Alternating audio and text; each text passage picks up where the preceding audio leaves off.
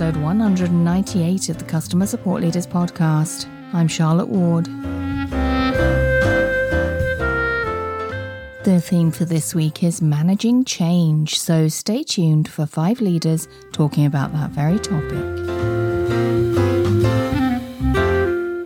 I would like to welcome to the podcast today Adela Bodur. Adela, it's lovely to have you, and I hope I've pronounced your name correctly. I did my very best. Welcome to the show. Thank you, Charlotte. Thank you very much. Yes, you have pronounced my name correctly. Thank you so much. So first of all, I would like you to tell the listeners a little bit about yourself. So if you could give us an introduction, because this is your first time on the podcast. So it'd be lovely to hear about who you are and where you are and what you're doing. Mm-hmm. Yeah, it is the first time on podcast. So I've been working in customer support for the past 15 years. I actually found myself accidentally in customer support, but I ended up falling in love with it, and I continued. I started in face-to-face customer support, then moved on to supporting customers as a first-level agent on the phone, progressing then to level 2, and then team leader, and now I manage a team of people providing support for Heidelberg Cement users. Wow, that's an interesting space. Whereabouts are you based? Currently in the Czech Republic. I am originally from Romania, though, so yeah. Nice, lovely part of the world. And like our listeners can't see us because this is audio only, but you have a snapshot of a beautiful backdrop, which I know I spent a good 3 or 4 minutes waxing lyrical. And last time we spoke, when we just were kind of talking about how we would have this conversation and everything. And I think that's your hometown in the background. It is. Yeah. Yeah. And just for the benefit of our listeners, it's a beautiful wooded hillside with a big, is that a church or a cathedral? It's a lovely It's actually a Gothic church. Beautiful Gothic church, lots of sloped red roofs. And anyway, I'll leave the rest to the listeners' imagination. And thank you for joining me. This week, we are talking about managing change. And I think that you are going through, you've mentioned to me before, your 3rd big change in 3 years. Yeah, that's right. You're getting used to this cycle then. So I'd love to kind of explore with you some of the challenges and some, maybe even there's some positives. I don't know. I'm interested to see hear your take on managing change, both positive and negative. So tell me about the journey of the last 3 years then, maybe just in brief, what sort of changes are we talking about here? So it started basically 3 years ago with us having a change in the CIO. So the former CIO of the company retired and he was replaced by a new CIO. Obviously, with a new CIO comes a new vision, a new set of goals, a new organizational change, a new way of looking at things. So that was the first step. He spent the first year of his journey as a CIO actually looking to figure out where things could be improved. And then a year down his tenure, we started with the second transformational change. What happened in the meantime, our entire board of directors changed. Wow. Yeah, exactly. It was at the end of 2019, so right before COVID hit. We had a complete change of board of directors. It happens on a regular basis, so it was nothing dramatic or anything like that. It's just the new board that came and the new CEO that we have is much more inclined towards digitalization, towards a digital transformation. And Heidelberg Cement went from a very traditional and corporate environment to something that is now changing and it's becoming digital. Wow. Yeah, I mean, I know that most of the people who I've spoken to on this podcast before have been in one way or another in software, in e-commerce, in a much more digital space. So, I mean, that's a big change to go from what you describe as that very traditional, like corporate environment. What sort of support were you doing then in that former life? To be honest with you, the level of support that we are doing hasn't changed very much. What is changing are the products that we are supporting. So whereas we used to support an environment that was specifically located in a data center, we are now all of a sudden supporting an environment that's predominantly in the cloud.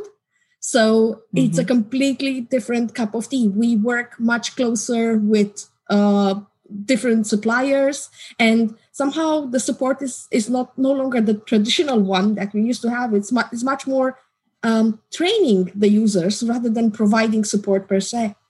Oh, okay, that's interesting. So how has your team found this then, like this massive transition? Has there been a lot of like I can only imagine that the skill sets that they've needed to develop have been quite different, for instance? Absolutely. I mean, in general, people don't take well to change. Before starting on this last transformational journey that we are in, I remember our CIO presenting a study which said literally that 60% of people do not like to get out of their comfort zone. So they are very resistant to change. And what we figured out that we had to do, there were a few lessons, I would say, that we kind of learned along the way.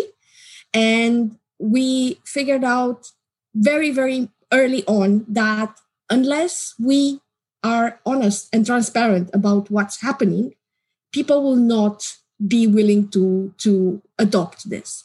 The second thing that we looked at was, as you mentioned, training.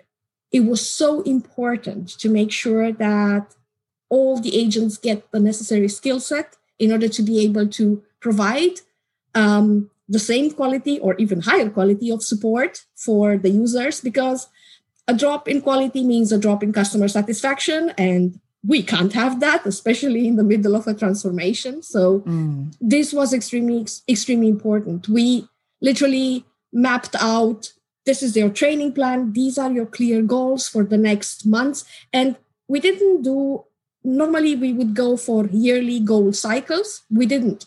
We took a step back and we do quarterly goals.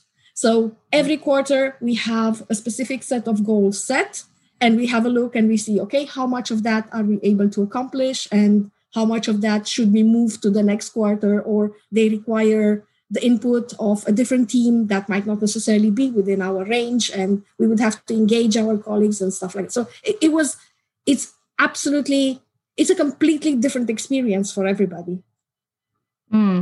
Yeah.